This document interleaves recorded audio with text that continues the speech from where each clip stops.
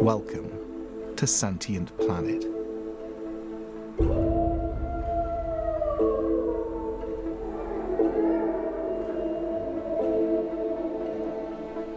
The natural world is looking back at us. It is wondering what we're going to do. What are we going to do with this moment, this extraordinary moment we have created? To see crisis as almost fortunate, because we cannot go on as we have been going on. We simply can't. We have exhausted the tolerance of the earth. There is no more give.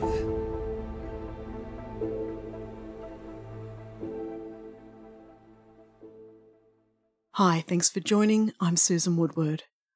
What is sentience? We're many episodes into our podcast now, and this is still not a simple question to answer. More something to show than tell, perhaps, and hopefully something you can feel through the stories of the animals and guests we're bringing to you. If we are to ask the question directly, however, perhaps a good place to start is with a great teacher. For this episode, it's my honour to welcome and share the earth wisdom of the joyful Dr. Susan Murphy. Susan is a Roshi, a learned teacher in the tradition of Zen Buddhism, formerly following in the footsteps of her own teacher, John Tarrant, who is the founder and director of the Pacific Zen Institute on the West Coast, USA. Roshi Susan is the founding and resident teacher of the Zen Open Circle in Sydney. As a writer, radio producer, and film director, she's considered one of the most important global voices in the ecological Buddhism movement. Susan is the author of the splendid book Minding the Earth, Mending the World, which is a Zen response to the great crisis of our time, climate change.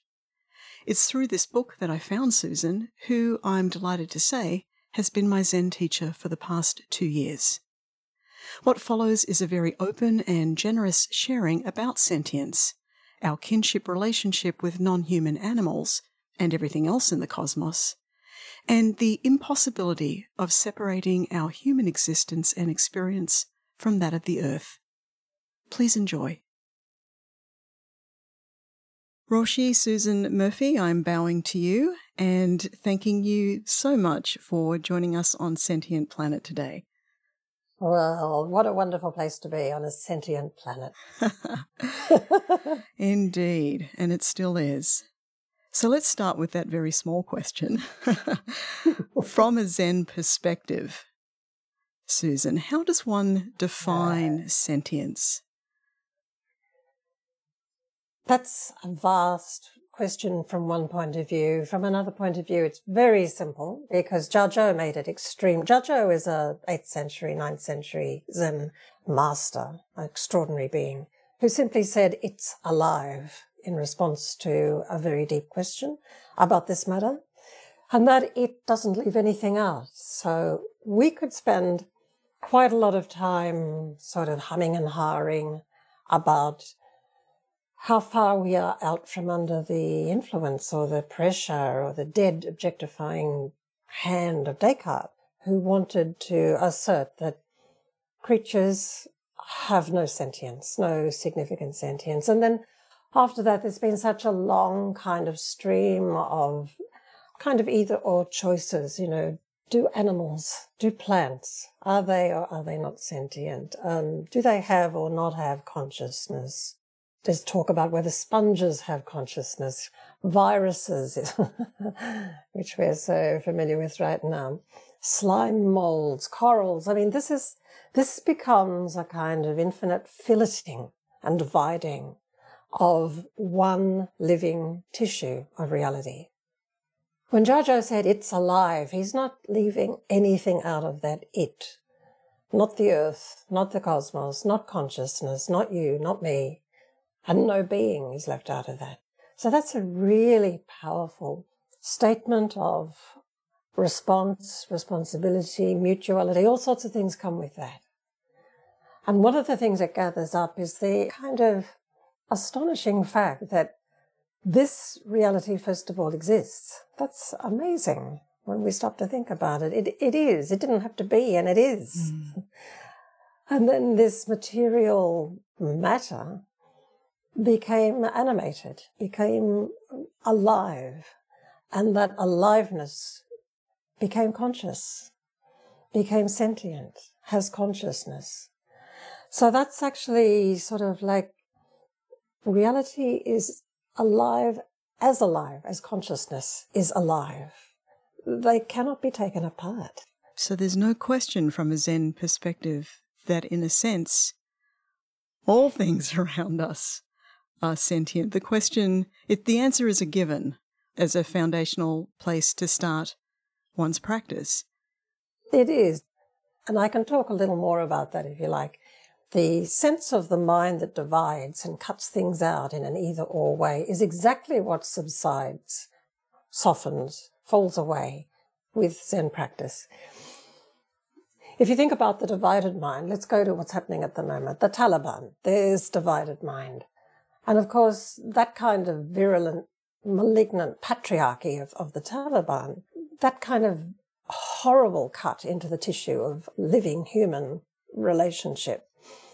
But it's also reflected, it's almost mirror image in the kind of post-Trumpian America, and it's very disordered mind, very divided mind of either or. When you take the either or away, you're left with something else, which is both and. So you might say that the light falling upon your hand is not alive in the way that your hand is alive. But is that true? Can you not say the hand, the light, both hand are present? There's a place where the otherness of everything falls away. When Jiazhou says it's alive, he's talking about the seamlessness of reality. And our consciousness, this is not actually confined, this kind of mind that I'm giving here now is not confined to Eastern thought either. William James, for example, sort of one of the fathers of Western psychology, he proposed that consciousness at a certain level is all that there is, anywhere, ever. And what we call waking up or realization is simply the filter of consciousness falling away. So we manage ordinary life with a filtered consciousness. When that drops away, there's no boundary and there's no me inside here looking at you outside there. There is no outside. So from that point of view, to speak about aliveness and to speak about sentience, the old mind of the Zen masters couldn't find an end to sentience. Mountains and rivers and the great wide earth, alive, alive. So I guess when we try to divide this up, it quickly becomes deadly. I'm reminded of one of the old Repa River indigenous teachers who looked upon a kind of earth-moving operation, and a machine was tearing at the earth. And he said, that's Wilu. And he was asked, what does Wilu mean? He said, it's tearing us. Tearing us. You know, no barrier there, no me here and the earth there. It is us. Interesting visual there about the machinery, something that's just coming up for me as I hear you talk about that. One of my personal earliest memories from childhood, and I'm thinking I must have been a toddler, 18 months, 2 years old, is standing next to some huge piece of earth-moving machinery, yellow in colour. I can remember just this massive wheel that was bigger than I was. And I can't remember much more than that except being overwhelmed with a sensation of something odd and broken and wrong about the thing that I was standing beside. And it honestly is such an early memory. So something for me as a small female child standing next to earth-moving machinery, it had some profound effect, I think, on my psyche that I've carried forward into my life, a life that's been full of concern for what we're doing to the earth. Yeah. How interesting is that? And also, when you think about it, that great yellow, earth-moving piece of equipment was othering the earth. It was stating so plainly that this is a sense of an operational otherness that is going on here. The Yolngu people, they're the people of Northern Territory, the fringe of the Arafura Sea, the people up there. They have what they call the orders of aliveness, and this is how they distinguish them. They say, first of all, there's those things that are moving and that cause an effect. And they can move and cause effect. That doesn't leave out the rain falling, or doesn't leave out fire or earth or wind. All of these are seen as alive. The eruption of mountains, the pushing up of mountains, the eroding of mountains, all of the aliveness of that kind is one order of aliveness. The second order is animals and plants, animals and bushes and trees and grasses. And the third is human beings, humans only. And some people look at that and say, why are they being placed above everything else? Why? That's the immediate question that comes to mind. The old Western problem of, we are in charge of everything. And let's undo that assumption. Well, the Yolngu say that is simply because we have law, the law with a capital L. And that law actually places us under deep obligation of mutuality. But more than that, because we have an obligation to the law, they also say what comes with that is the power to forgive. They're confining that in a way to human beings, and that opens up a whole kind of moral order of being, ethical order of being, because if you have the power to forgive, you obviously have the power to do harm, to do wrong, to trespass in a sense.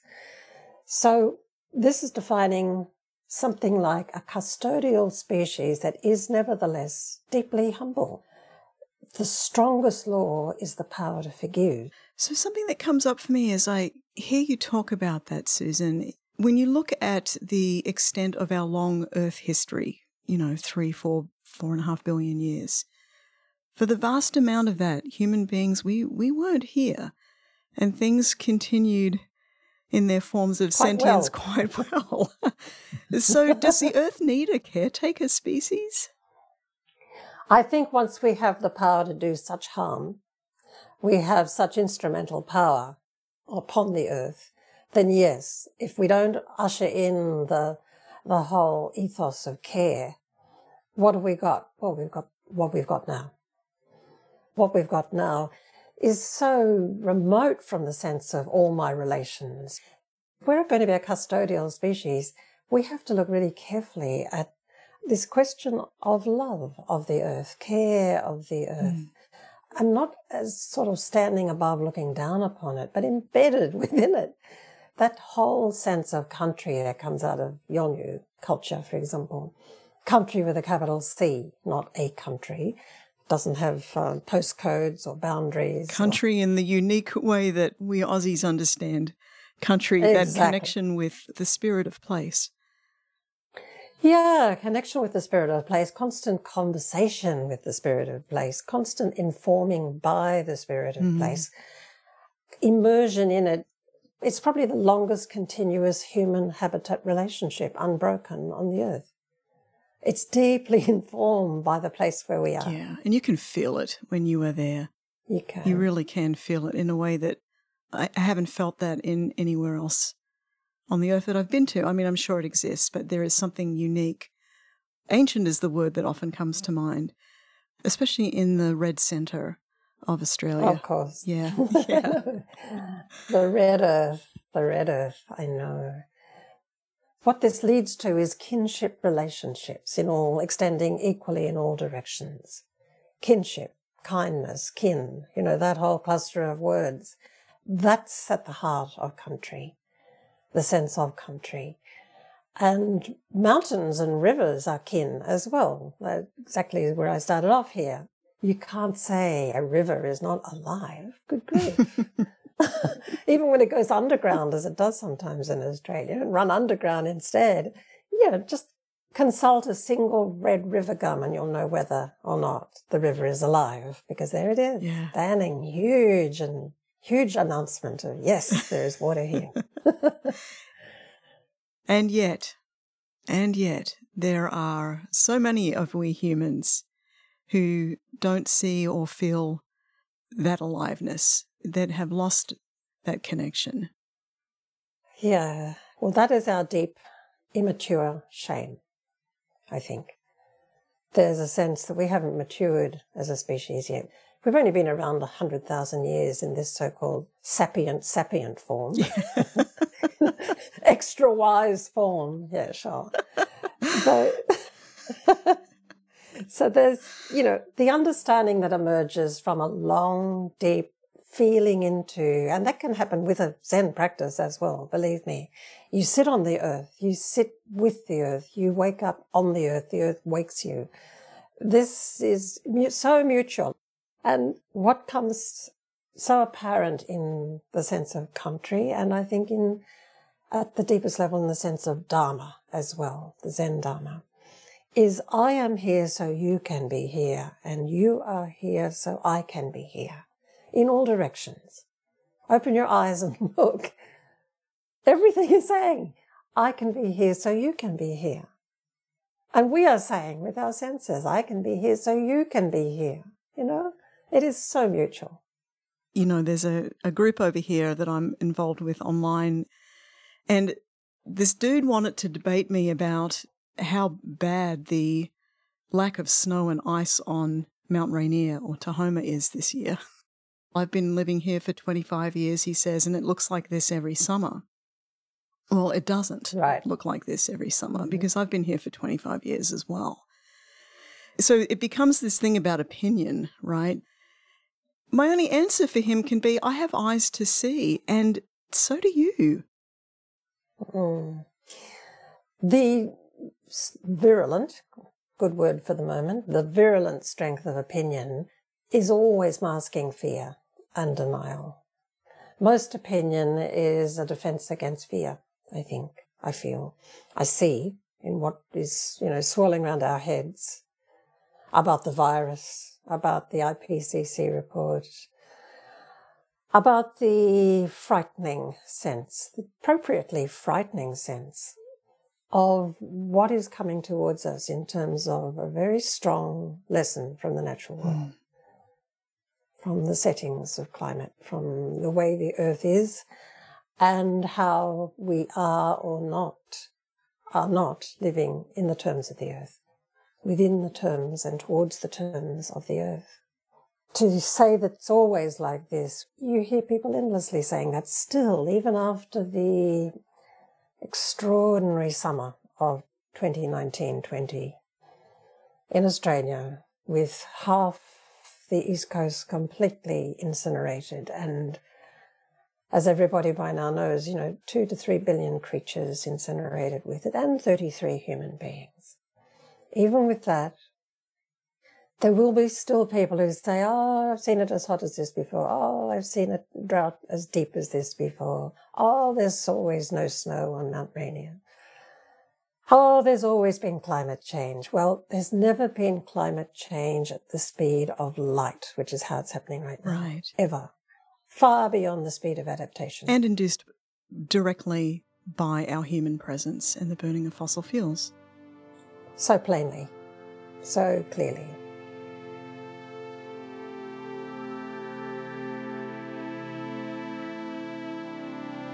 Hi, it's Susan. Sentient Planet amplifies the voices of the species with whom we share the Earth, and the humans dedicated to their urgent defence and preservation. We're providing additional content at patreon.com/sentientplanet.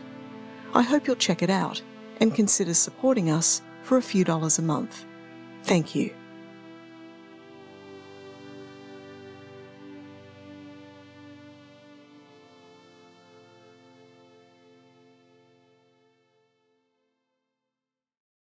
In your book, Minding the Earth, Mending the World, Susan, the premise of the book seems to be that, yes, we're in crisis, but within this crisis there is opportunity.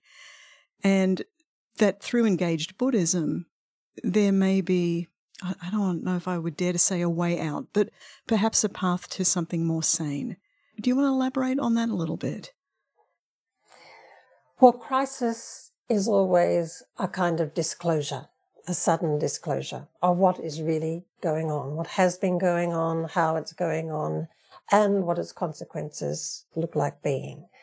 Even if that's unfolding in more slow motion or sort of when you're in the thick of it, as we are with the current pandemic, that particular crisis, which of course is not unrelated to the climate crisis and to the population crisis and to the pushing of human presence into places that are the preserve of other beings and a much more settled ecology that we're going to utterly disrupt by our presence, by our intrusive presence. You know, we can walk there quietly, but we can't move in and bulldoze and grab creatures and breed them up and sell them to each other.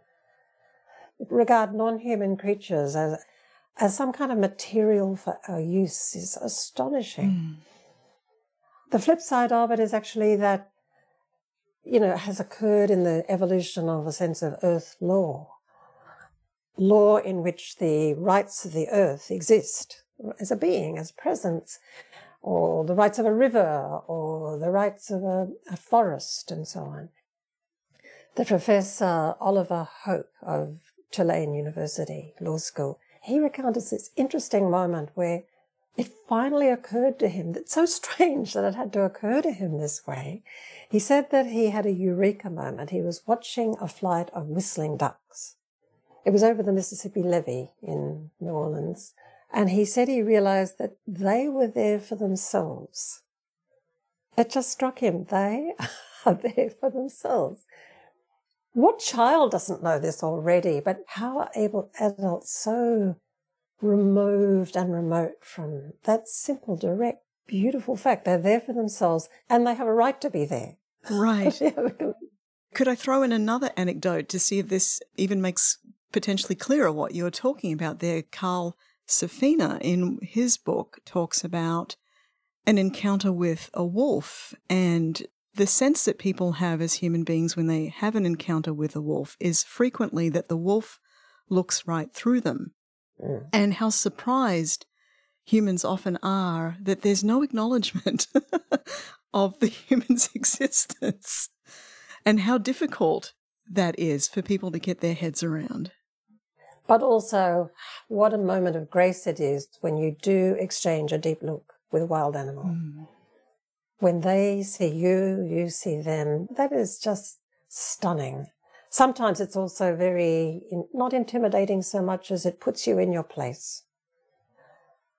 It's forensic, direct, implacable, and beautiful, you know, but it is gracing you with that exchange. It can happen with your own family dog as well. And what is our place that we're being put in that moment, do you think? Well, I can remember a beautiful story. I used it in a radio program I made about how the animals make us human. It went like this. A man was actually on a snowmobile in Canada, and he was pursuing, just for the fun of it, a wolverine. And the wolverine was bounding over the mountains of snow, always keeping a good distance away from the snowmobile. And then the wolverine turned around and ran towards the snowmobile. And I think it even flipped it over. That is the astonishment of the man swerving to avoid and to perhaps escape the wolverine. He managed to flip the snowmobile, and he's sitting in the snow, and the wolverine came up and really looked right into him. And he said something like, you know, it felt very appropriate to receive that look. And then the wolverine turned and just had enough of this and went about its business, bounded away again. But it gave that man a good looking into on his ridiculous snowmobile. And responded in a sense with an indifference, it almost sounds like. Like, okay, so that's that. Oh, a good Zen Buddhist would call it equanimity. This indifference, yeah. Not judging. At a certain level, not judging, just simply making sure that we know that the natural world is looking back at us. It is looking back. It is wondering, what we're going to do. What are we going to do with this moment, this extraordinary moment we have created? So we find ourselves, Susan, in this paradoxical, even ridiculous situation now of having to defend the earth from ourselves. Yes. How can the practice of Zen Buddhism prepare us? And when I say us, I guess I'm talking about advocates, activists, lovers of the earth, which would be great if that included all of us at some point, and give us the tools and spiritual strength that we need to defend the earth from ourselves in this time. Well, Robert Hass, the poet, American poet Robert Hass, once said, "We are the only protectors, and we are what needs protecting in this crisis, and we are what it needs protecting from." So as you point out, all of those apply, including the last one, which is the Wolverine looking back at us and saying, what are you going to do here? So that is actually, in a way, a laying out of 3 sets of action, of ways of moving. We are the only protectors. How will we conduct that act of protecting? We are the ones who need protecting. How will we begin to take care of the very fact that climate crisis has the potential to be another kind of pandemic of even greater inequality and suffering? How do we take care of each other and of the each other that extends out, radiates out into all of the natural world if we have begun to notice what a Zen practice asks us to notice, which is that this self is a question. It's like a koan, something along the lines of, what is this self? Dogen said, to study the way is to study the self, and to study the self is to forget the self. In other words, to find the self becoming transparent to all that is, and available, reachable by all that is. Instead of going out naming and discerning and separating and othering the rest of everything that is around us, allowing this myriad of extraordinary forms and moments to approach and realize us. We're not doing all the doing anymore. We are being, completely being in that state of deep meditation. And that state of deep meditation has to get up and walk around and take care of things. It doesn't just sit in splendid isolation and tranquility. It's busy. It has a lot to do. Amen. And the third part, luckily, it's a joy to be. The quietest joy of all is feeling this sense of self dissolving and the sense of my body no longer being the limit of my being. All that is here begins to feel like me, my body, me, in the deepest, most personal and intimate, but also most humble sense, So the last part of Robert Hass, and we are what it needs to be protected from. That sense of self that is as wide as that is already intrinsically, innately, deeply committed to protecting. It is no longer in that oppositional form. It is strengthened by a sense of deep belonging. The alienation of the human being is visible in all directions on our earth right now. We are alienated from our extraordinary matrix of life here, the earth. Alienated from our home. Alienated from our homes, not at home on the earth. So the sense of needing to protect ourselves, what it becomes then is protecting or subduing ourselves towards the impulses that would not be taking care, would not be alive to this aliveness, would be dead. There's a lot of sense of human beings are the most unliving creatures on the earth in some ways, not fully living. Yun Men, 11th century Zen master, what he said was, the whole earth is medicine. In other words, the whole earth is healing. It is endlessly healing any gap that we may create. any kind of way we might split ourselves off. What an incredible generosity. It is, totally. And the question of what is this self grows out of, endlessly grows out of, that healing relationship with the earth. To see crisis as almost fortunate, because we cannot go on as we have been going on. We simply can't. Mm. The tolerance in the sense of engineering, we have exhausted the tolerance of the earth. There's no more give.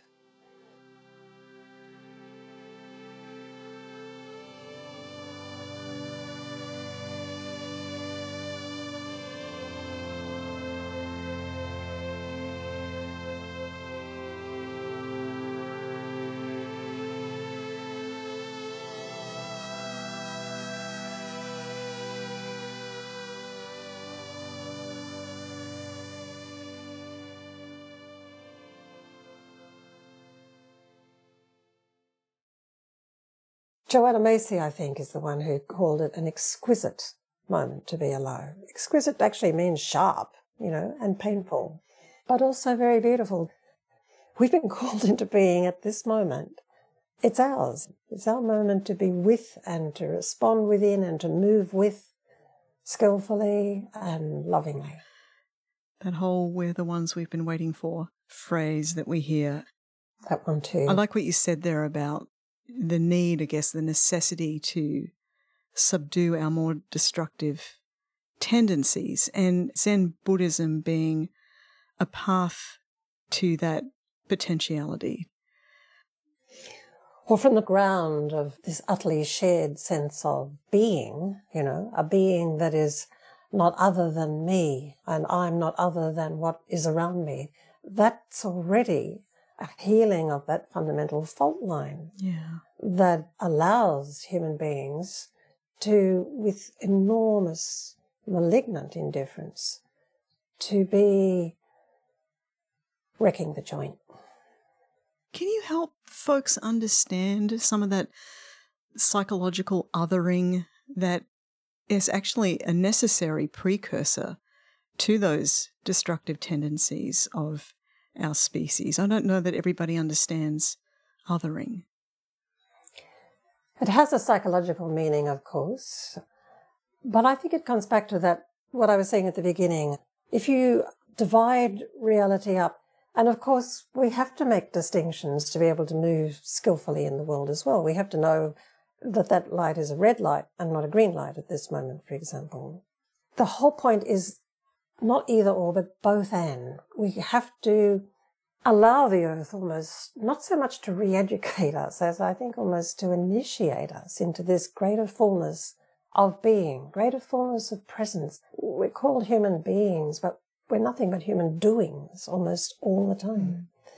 So that ability to be with difference without it being in oppositional form. Difference is not opposition. Difference can be held in the mind of both and. I mean, that's the real meaning of equanimity. It can hold both without preferencing. To preference men over women, for example. Humans over nature. as if we can step outside nature. Are you talking there about an embracing of the diverse reality that we live in? Is it just, this is how it is, it's very diverse? Yes. If you don't want to include it all, then please try throwing something that you don't like out of the universe. And when you succeed, let me know about it. I mean, that desire to exclude, look how it's ruining so many things right now. Look how it's dividing people. Yeah. And befuddling people, deranging people. I mean, if you want to see climate change as a mirror, then it's the mirror in which we see our own derangement so clearly. That interplay between grief and love, Susan, can we expand on how that's going to, if we can go there as a species, how we might be able to repair our broken relationship with the earth? First of all, I think an essential step is for people to admit the grief. Until then, it's just fear and rage. if you admit the grief, you are admitting to impermanence, you are admitting to mortality, you are admitting to the fact that we all suffer and that this is actually a point of interbeing. You know, suffering is the very medium of our interbeing in a certain way. We could recognize that other beings suffer. And if I could just add to that, we may perhaps also find that, try as we may not to, we really do care. Well, I think if you can find your way down to the grief and be helped to find your way past the fear to the grief, then you discover how fiercely you love, what it is that you fear to lose, how deeply you love it.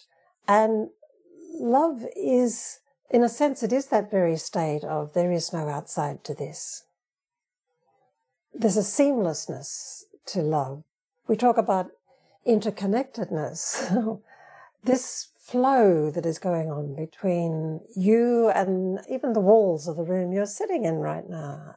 This sense of one seamless tissue of reality. I can't see any way not to call that love. From a human point of view, it's the ultimate verifying of something you might call love. Or if you want to work out what love is, English has only one word for it. But everybody knows what it means when you touch into it, when you have that sense of I, whatever this I is, this extraordinary beingness of what I call myself, a complete fit with where I am.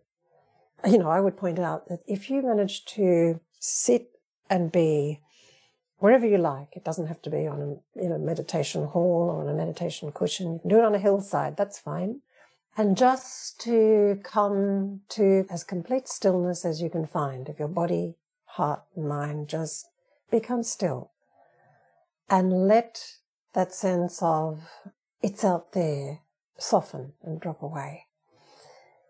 Children can be encouraged to do that. They take to it like ducks to water, by the way. I've taught little kids meditation. They're the best. They're so tuned in so readily to this invitation, The whole of what's here is this great invitation. Be here. They're not as altered and reconditioned as we adults. Yeah, I am this. I am that tree. I am, that I am doesn't have limits. Children know that in their bones.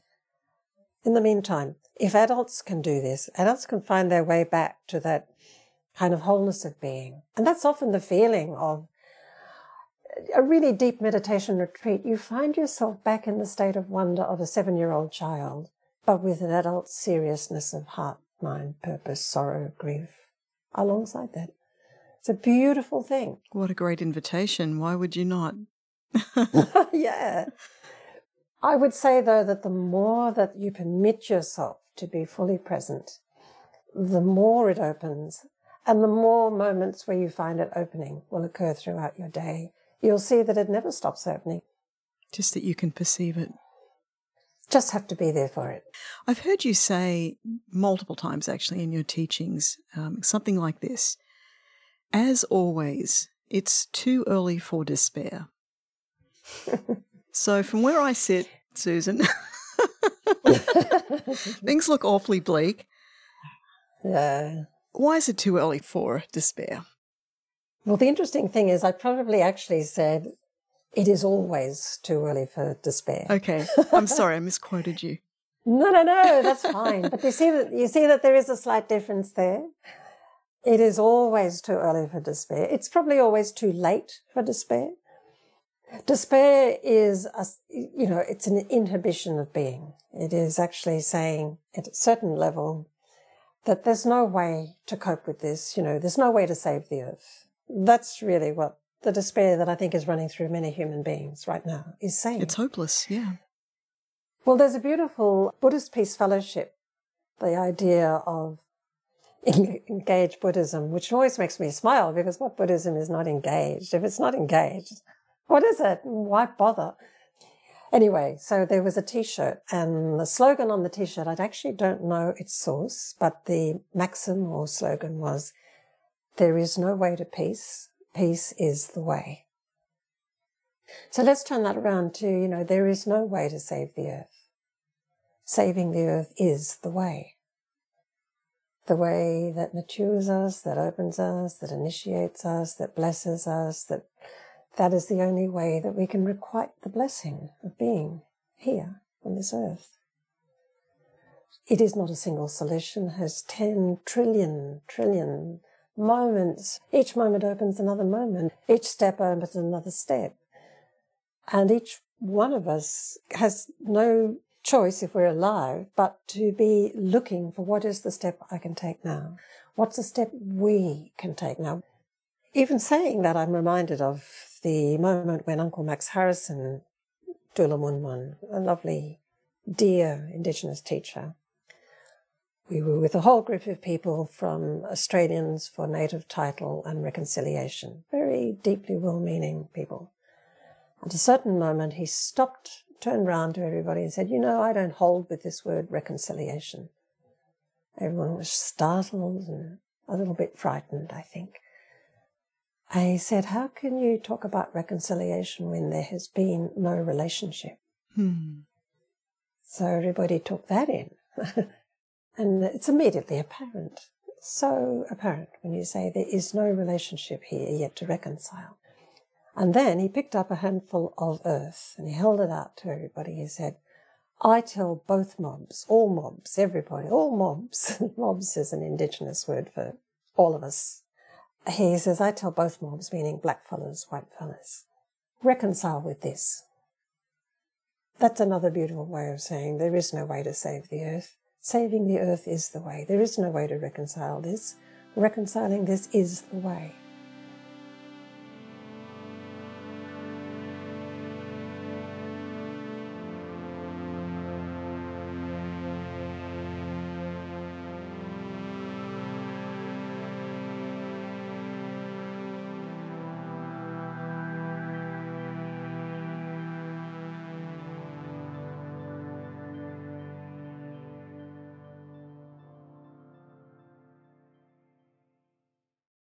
I would be remiss, Susan, if I didn't, as we're starting to wrap this up, perhaps, I'd like to check in on the state of recovery in Australia since the Black Summer climate fires of 2019-2020.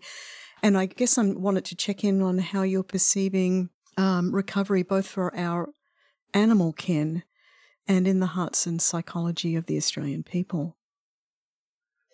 It's actually hard to read right at this moment how far it's reaching in still to the hearts and minds of the Australian people. It certainly had an extraordinary wave of powerful feeling when it gathered over 5 months into what it finally became. And what it finally became here was this incredibly wide fire front, 30 kilometres wide fire front, moving steadily day by day towards us. We spent weeks preparing the house as best we could and the ground and the land. And then just before we left, I carried out the little ritual of one of my Aboriginal Indigenous teachers, Auntie Maureen, who taught me to go sit on the earth, find out where the earth wants you to sit down there, and just ease your fingertips into the earth. And greet your mother. Say, hello, mother. This is your daughter, Susan, speaking with you.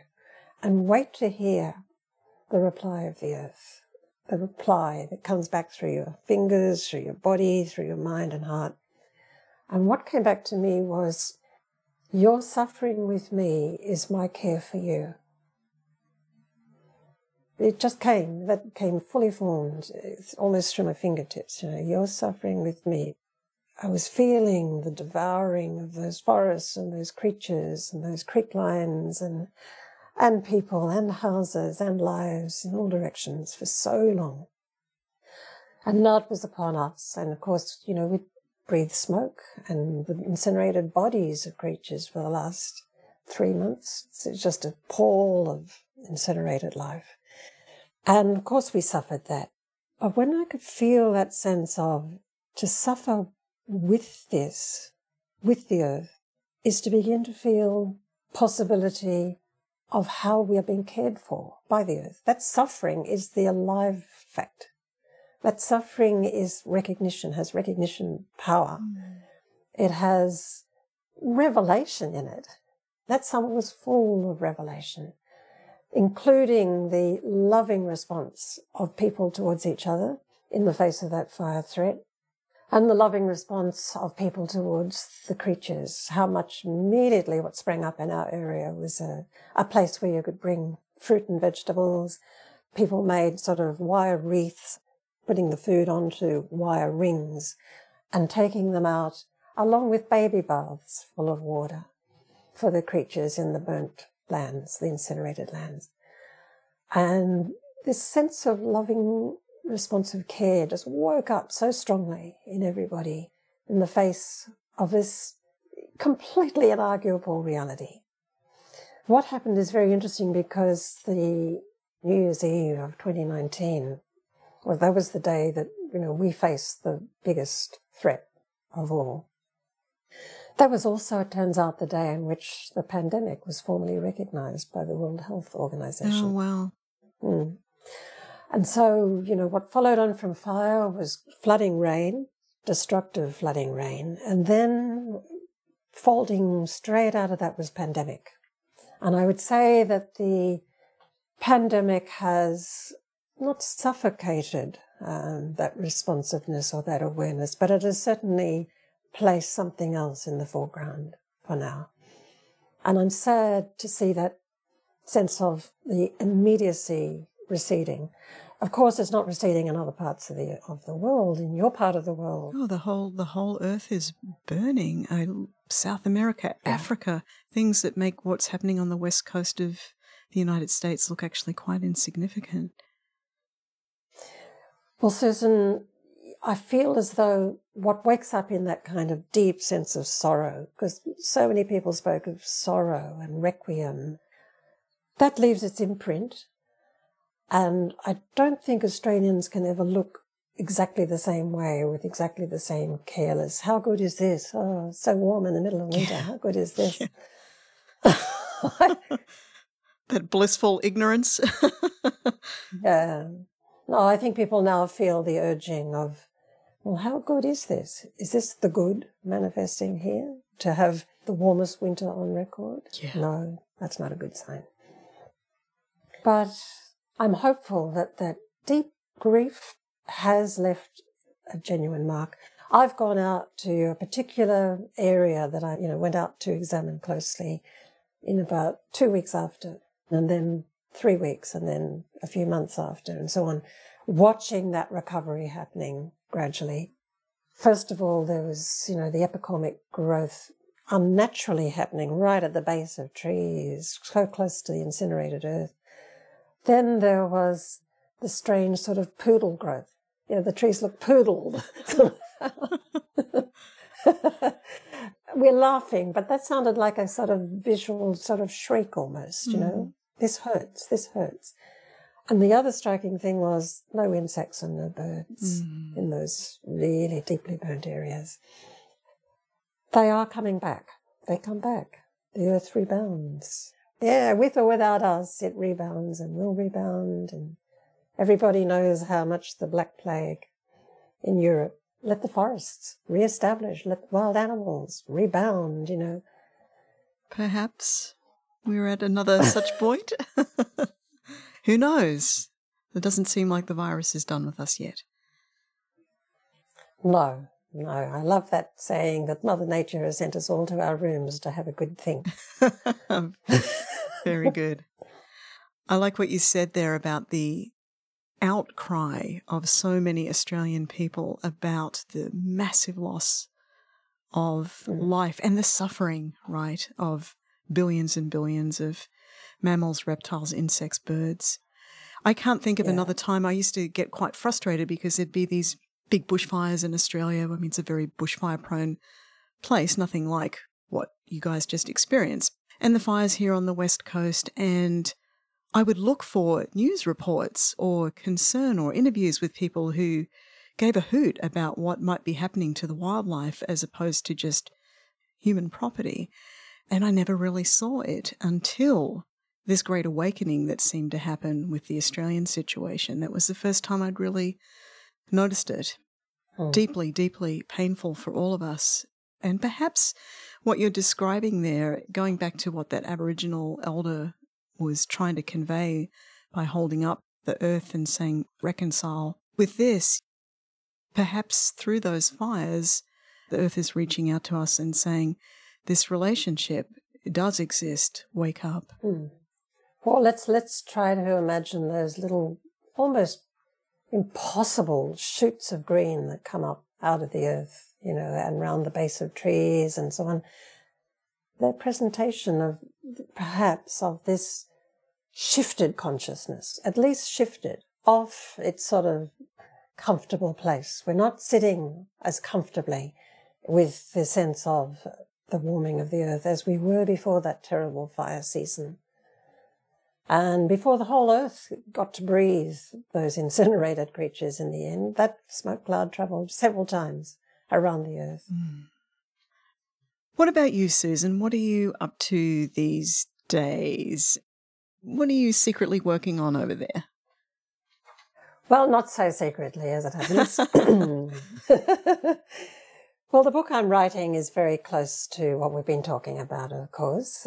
The title is A Fire Runs Through All Things. I'm not sure what the subtitle is going to be yet. Shambhala and I are still having talks about that. But it is about the deep kind of koan nature of crisis itself and the value of crisis in a world like ours. I'm delighted that Shambhala is publishing this because they're a lovely press that really put books out into the world. They put a lot of energy into the arrival of the book into actual human hands, and that's lovely. But it's more or less asking, is this the interruption that we deeply, deeply need? And what will we do? How will we resolve this koan? Rather than solve this problem, how will we resolve this crisis as the crisis of what is this self? How does it relate? How is it finding its home on the earth or not? So you are still walking with that, and I wish you all the best with your personal writing journey there. And I know you're going to bring something really, really valuable out into the world. So thank you very much for everything you're doing. No, it's a pleasure. It's the only thing there is to do. Let's do it. Thanks for coming on the show. Again, a great pleasure, Susan. Susan Murphy's new book, A Fire Runs Through All Things, will be published in the spring of 2023.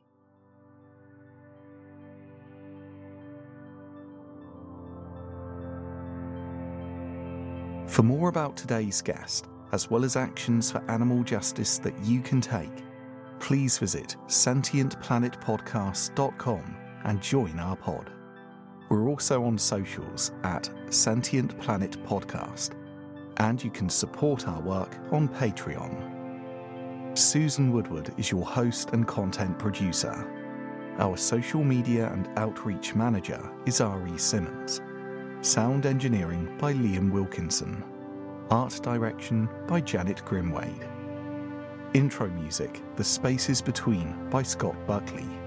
All interstitial music by Stelladrone. Our love to all beings. Thanks for listening.